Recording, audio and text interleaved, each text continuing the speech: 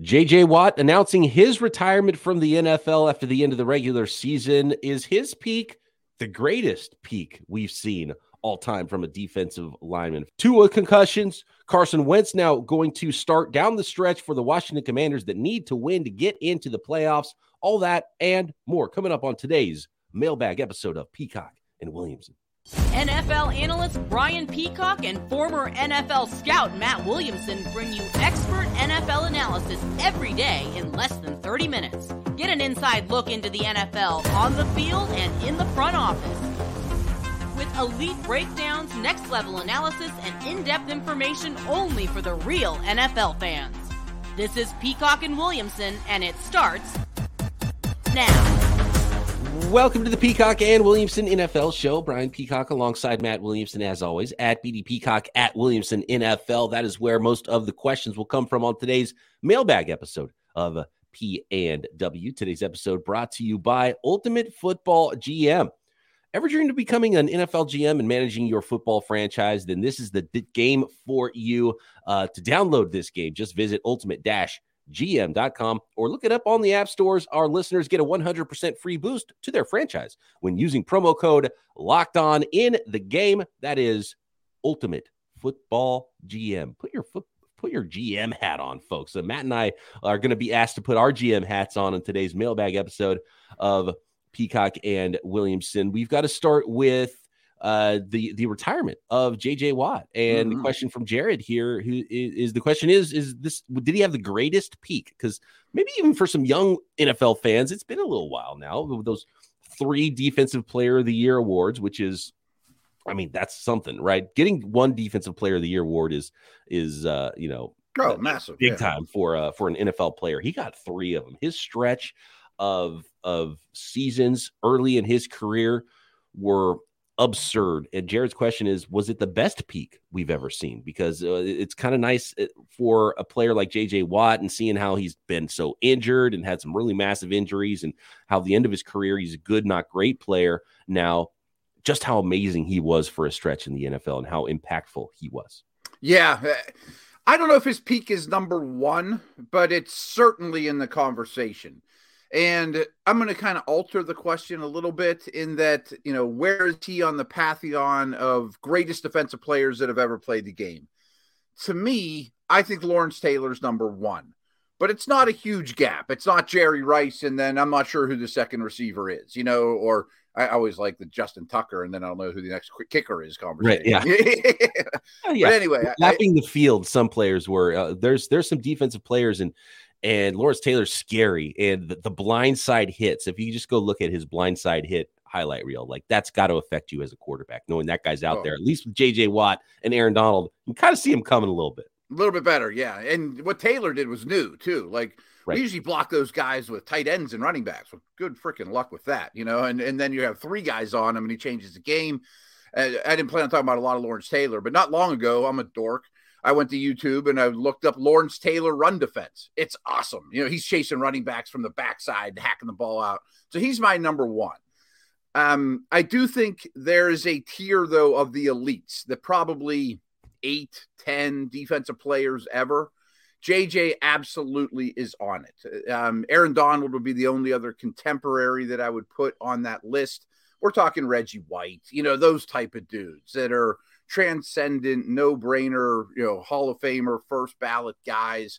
And I have 2 numbers that might startle people about Watt. And first one is from Pro Football Focus. And I don't love pressures as a stat because I think they're a little subjective. If I ever write an article, I never cite pressures because I kind of think it depends on what mood the guy's in that day that's picking them.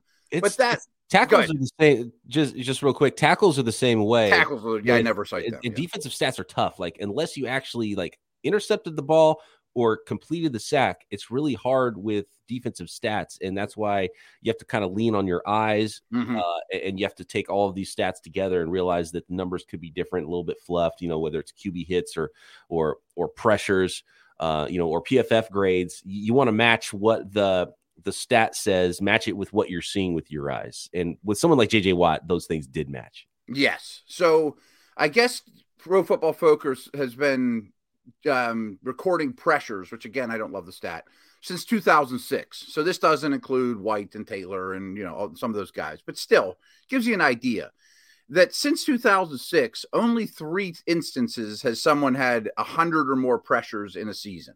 Max Crosby last year had 100. 2018, Aaron Donald had 106. J.J. Watt had 119 in 2014. That's crazy. Like, not only is it number 1, but it's number 1 by a big, big margin. If 100's an unbelievable barometer and he's at 119, wow. 21 sacks, 44 hits, 54 hurries. I'm more of a believer in tackles for loss because, hey, if you tackle a guy behind the line of scrimmage, it's a tackle for loss. So this one's a little more mind-boggling to me. So the record for tackles for loss in a season is 39 in 2012 by J.J. Watt. 39 tackles for loss. Second place is 29 in the season, also by J.J. Watt in 2014 and 2015. So he not only has the best season by 33% more than anybody else, he also has second and third place. That was his dominance. The 2012 to 2015 era, he was the best player in the game. And for those folks that don't remember it well, just think about what the peak has been for Aaron Donald. And I think that's the best conversation because it's easier to, both kind of interior guys, although – and Aaron Donald. J.J. Watt played outside quite a bit. Yeah, J.J. Watt was more of that 5 technique, and he would get outside the tackle sometimes, but a lot of work inside as well on passing downs. But kind of quote-unquote interior guys. And that's a really tough conversation. Which peak do you take, right? Aaron Donald or J.J. Watt? And so if you weren't sure how good J.J. Watt was, Aaron Donald's the best defensive player in the league. That's what J.J. Watt was. And they both could win defensive MVP every year, and it gets boring. Right. It's like Michael Jordan win MVPs or Wayne Gretzky wins scoring titles or whatever. That's the favorite over the whole field.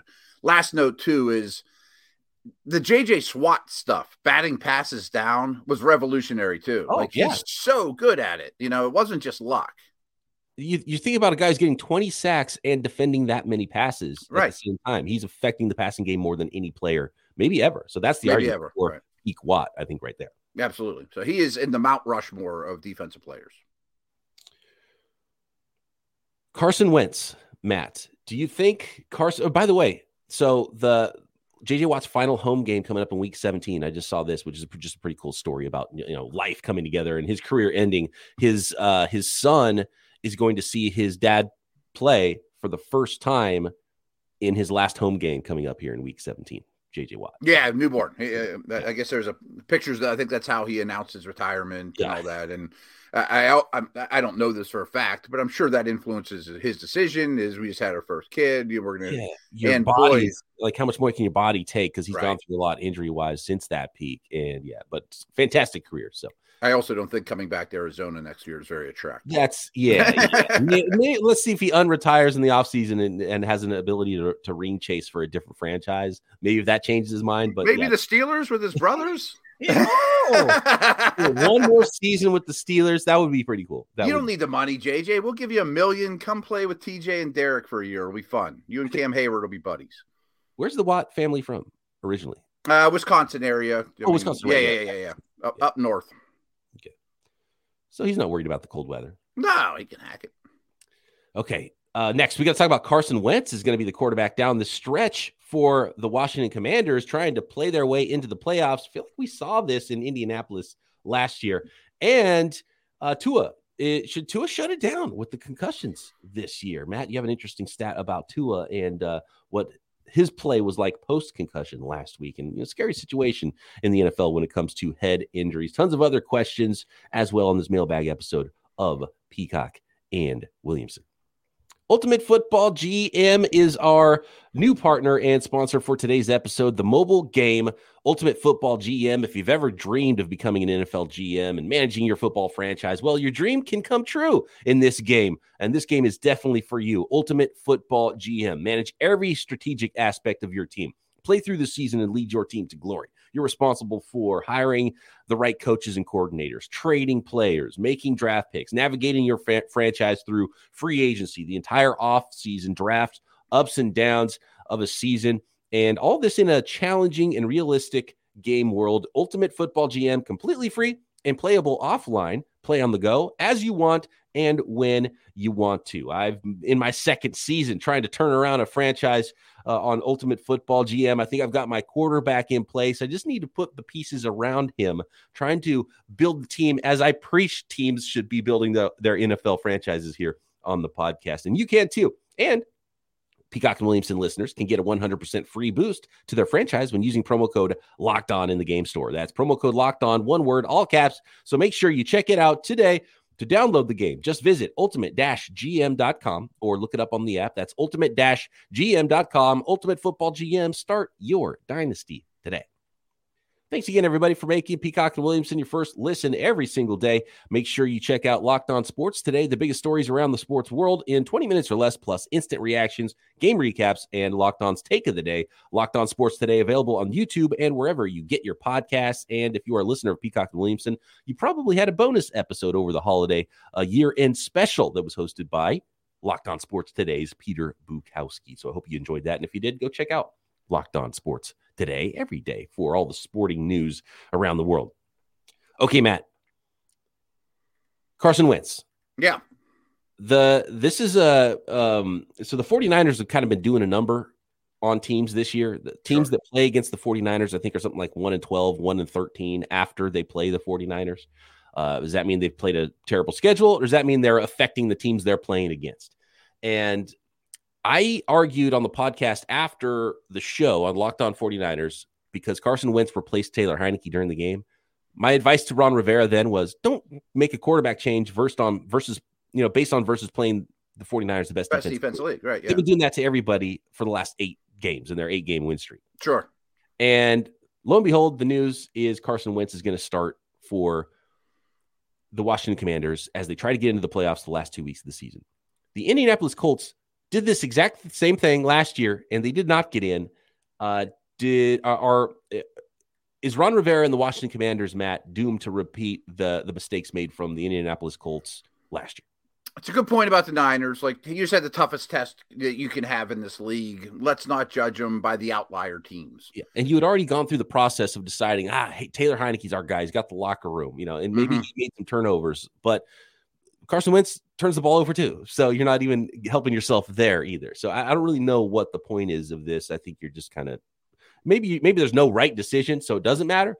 But I don't know. It doesn't feel like the right way to go out here for the Commanders with Carson Wentz, if they do indeed go out. But maybe it is the right decision. I don't know. I mean, post-Christmas quarterback changes not due to injury for potential playoff teams is not a good formula. I mean, I think that's pretty safe to say. Well, what do I want for Christmas? I'm going to put the backup quarterback in, I understand it, though. I like your Niner point because, hey, that's the hardest test you're going to get. I think, though, you've probably, if you're the coaching staff at Washington, you probably said Heinicke's a really good backup. He does have the locker room, easy to root for. I want him on my team. He can win games for me for a month or 6 weeks. But deep down, when I really evaluate this player, he's not good enough to get me where I need to go. Is Wentz? Probably not. But there's still more hope. Wentz was the second pick in the draft. He's a bigger, stronger, better thrower. Is this the time to make the change? I don't know. I mean, is your goal just to get in the playoffs? Probably Heinicke would give you the better chance over the last 2 games. Is your goal to win playoff games and evaluate Wentz further for the future? I think then Wentz makes sense. So neither is the answer, I think. I mean, I think you said that well. Maybe the answer is neither. That's probably true. If you were out of it, would it be how right now? Just to see what the kid can do. Mm-hmm. But I understand it. I was a big Wentz supporter, and frankly, I was wrong about him.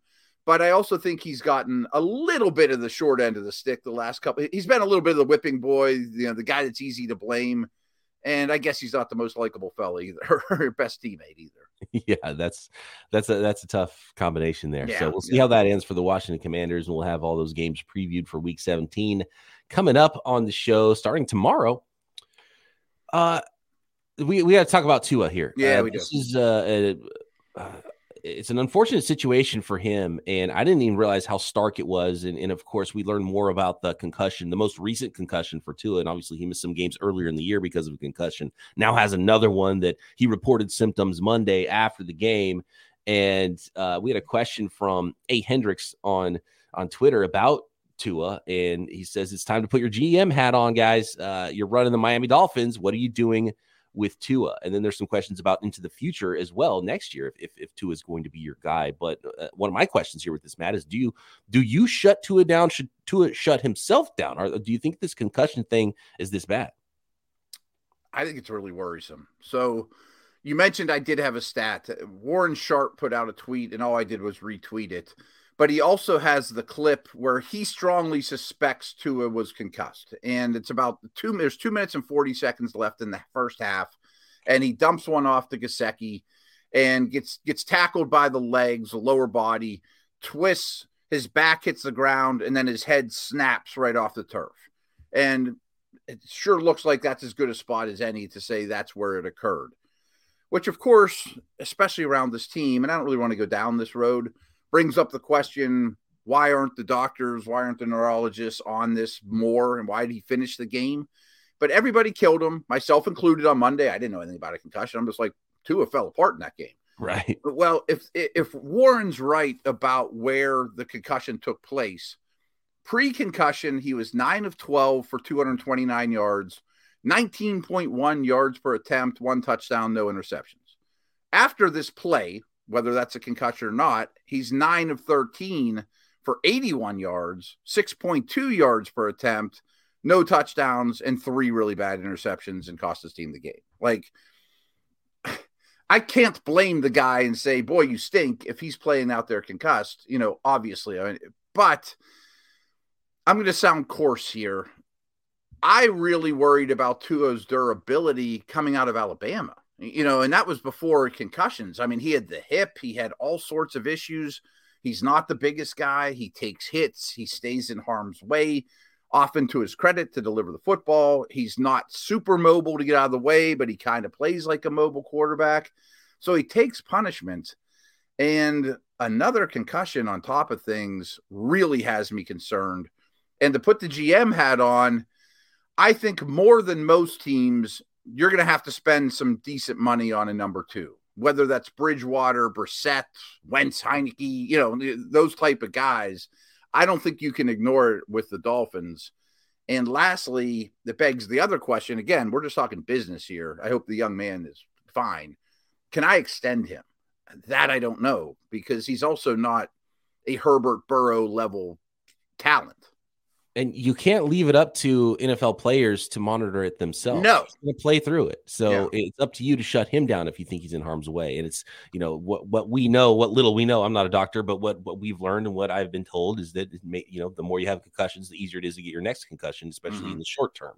And maybe we've seen that. Maybe he wouldn't have been concussed this time if he wasn't already concussed earlier in the season. And so do you take him out of, you're trying to get in the playoffs and win some games? He's clearly your best quarterback, and that's a tough situation. Do you try to take him out? And if you're taking him out because of concussions, then are you worried long term?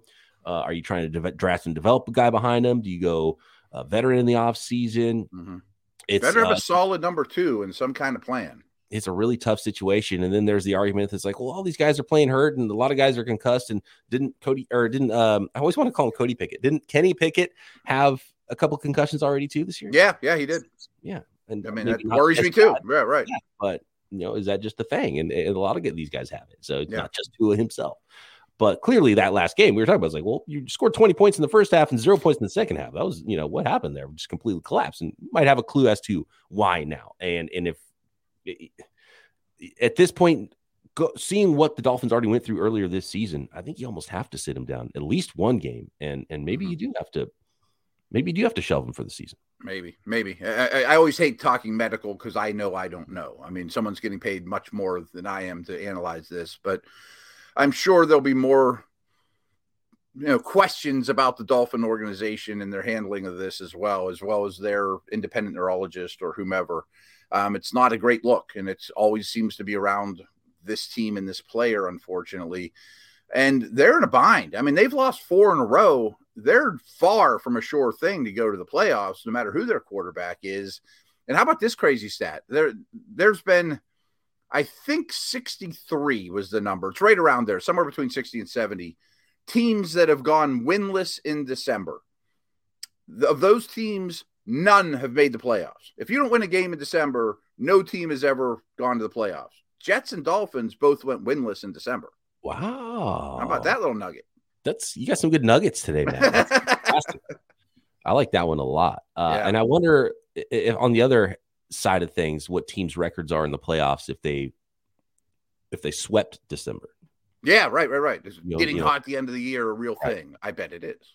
Speaking of that, how about those Chargers? We've got a question about the Chargers, if they might be that sneaky team this year in the playoffs that's getting hot at just the right time, and more coming up to finish up today's Peacock and Williamson mailbag. Today's episode is brought to you in part by Audible. Audible is releasing a slate of new football podcasts that we're sure you're going to love. That's why you'll be able to find an episode from The League available as a bonus episode on Locked On NFL, which happens to be the home of Peacock and Williamson as well. So make sure you're subscribed up to the Locked On NFL channel on YouTube. Narrated by Super Bowl champion and legendary smack talker Richard Sherman and sports broadcaster and rising star Taylor Rooks. The League is an 8-part docuseries about the most bizarre, inspirational, and unlikely stories connected to America's favorite sport, pro football. You won't want to miss these untold stories spanning from the 1940s through the present time. Each story offers equal parts history, entertainment, and social commentary. So head over to Locked On NFL for a bonus episode of The League, or catch the full series wherever you get your podcasts. Available now. Audible, get in the game. Let's go to Zachary, who has a question here about his Los Angeles Chargers. He says, with Joey Bosa and Rashawn Slater coming back, along with getting healthy and on a 3-game winning streak, as well as the talent that we have on both, the talent we have on this team on both sides of the ball, who says LA can't win it all this season? Well, there was an LA that won it last year, so maybe it just stays. Maybe the trophy just stays in Los Angeles this year. What do you think about those Chargers right now? The way Zach lays it out here, the Chargers are one of those teams that are probably in a pretty good spot coming into the playoffs that have, leapfrog teams like the Miami Dolphins that were hotter earlier in the season. Yeah, I definitely see that. I mean, I really think Buffalo, Kansas City, and Cincinnati are their own tier in the AFC. They're the top 3 teams, and we can talk about who's 4 or what order those top 3 are in. That doesn't really matter for the Chargers, but I do think, the order of the top 3, I mean. But I probably would vote the Chargers as the 4th best team in the conference. Unfortunately, that means a wild card, approach. You're not going to be at home, and not they have a great home field advantage anyway. But I really like how they're playing. The Bosa Slater thing is very important to me. Slater's a great left tackle. They need somebody other than Khalil Mack. I just looked while we were break there. Both of those guys were hurt early October, and it sounds like the original prognostication was right around this time they'll be back. You keep hearing the rumors, especially Bosa, but you can't really verify them. But I would think they're there for the playoffs. The Chargers already clinched a spot. They're going to be a wild card team. So maybe you don't rush them back in the regular season. There's a couple things that worry me about them is they're not real explosive on offense. Deep passing game. And they really have very little running game whatsoever. So if they have to go to Cincy or Buffalo or Kansas City and weather's a problem, their run defense and run offense gives me some pause. But yes, I could write a story where they get hot and Herbert's a stud and they win the whole thing. No matter how it ends, I think they're going to take a look at the offensive coordinator over there because too much talent. And I know they were banged up a lot, but you got a guy like Justin Herbert, and there should be a lot more fireworks on that offense. Yes. And with the resources they put in the offensive line, too, running the ball. Mm-hmm. They've had a lot of O-line injuries, but still, they need. They don't have a lot of excuses other than injuries. I would put them though. You're right. So of the group of teams, I think there's 5 teams that I'm putting money on to win a Super Bowl this year. I think right now the hottest teams in the NFC are the Eagles and the 49ers. The Cowboys are I would put right behind those 2 teams, and then There's obviously the Kansas City Chiefs. I'd still put the Bills up there and the Bengals now. And so I'd have like sort of the Chargers in the AFC and the Cowboys in the NFC, which is like they're right there of the team. Like, would not surprise me if they were both in the Super Bowl. Mm-hmm. Still have some questions. Yeah, I would put both those teams as not in tier one in their conference, but better than the rest. You know what I mean? Yes. Pretty clearly. Right. You know? They should beat up on the rest of the wild card teams. Yes. Side note, I was just on Football Outsiders site, and their DVOA came out for the week, and their big headline is there's 7 teams and everybody else. I'm like, 7? I could see 6. I can't see 7. They have the Ravens lumped in with those teams. I don't see that at all. I mean, their defense is phenomenal. Their passing game is brutal, though. Yeah, I guess healthy 100% Lamar. Right. I can buy that being more of the case, but it's tough because we haven't seen that in a bit. Yeah, I don't see that. And is he going to be 100% in the playoffs? Right. I don't know if he's playing this week. Let's finish this up with JDS. JDS actually has 2 good questions. One, and it's kind of actually, there's a couple of questions that tie in here. Let's see if we can do this quickly. Shantanu says, is there a history never repeats but rhymes vibe to this season? Mostly talking about the emergence of running game as an equalizer for poor teams and a game changer for good teams in the playoffs. What happens to teams that won't run the ball like Buffalo? See, I don't think Buffalo won't run the ball. I mean, if you look at their attempts and yardage, it isn't bad. It's just a little untraditional because it's a lot of Allen, it's Singletary, it's Cook. I mean, it's not a Saquon Barkley, bell cow type guy. I mean, the Chargers worry me more. The Chiefs are running the ball a fair amount. This year's changed a little bit. I mean, they're not just pass in Kansas City and Buffalo, but I understand his point. Running games travel, good offensive lines travel. There's going to be weather. There's times you're going to have to lean on it.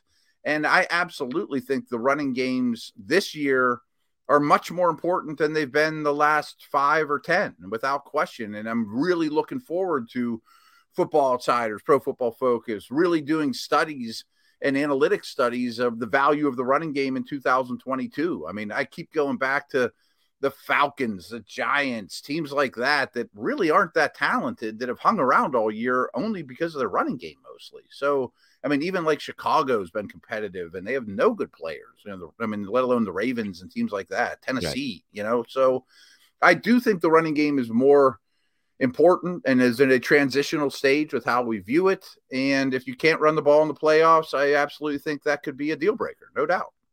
I think both the Chiefs and the Bills kind of look back at last season and were like, well, we don't want to have to go in this 45-43 game in the playoffs, right, against another team. And we want to be able to run the ball, keep the ball away. So to me, it's all about the quarterbacks still, but how the running game impacts those quarterbacks. If you don't have a great quarterback, you better have a good running game and a good defense in the playoffs. And if the team you're playing against has a great quarterback, it's nice to run the ball to keep that quarterback on the sideline and not on the field. So that's where it all matters to me. But if you're a team that does have one of the great quarterbacks, like if you are Buffalo or Kansas City, I don't think it's that big of a deal because I think you're still ahead of the game and you could throw your way to a lot of wins. And we've seen that before as well. But it is nice to be able to have that balance and be able to run the ball when you need it in the playoffs in cold weather, clearly. I just want to check real quick on run pass ratio. Kansas City's throwing the ball the 6th most in the league, 6. Buffalo's at 15. They're right in the middle. But the teams that aren't running the ball hardly at all, Tampa, the Chargers who we talked about, Minnesota, Arizona, Miami, they're the top 5 with highest pass percentage. I think that's destroyed Tampa Bay. We already mentioned the Chargers. That worries me. It really worries me about Miami. I mean, they've had one good running game that I can remember. That was the Buffalo game. And some of those teams that are throwing the ball a lot aren't throwing the ball far. It's like, right. Like just dink and dunk. Passing game is the running game. Tampa Bay, it's just brutal watching them on offense right now. So those teams are clearly missing a running game because the passing game is the running game, and they're not dropping back and able to throw the ball down the field either. One last nugget. Everyone, Tom Brady is the fastest. Get it out of your hands. He's at like 2.3 seconds. That's the fastest in the league. This past week, he was at 1.88. That's like impossible. It's way too fast. Like people are like, why isn't Mike Evans getting going? Because he can't get open in 1.88 seconds, 30 yards downfield. You know what I mean? Like it's crazy. All right. Thanks everybody for making Peacock and Williamson your first listen. Back tomorrow. Starting to make picks for week 17. Talk to you then right here. Peacock and Williamson.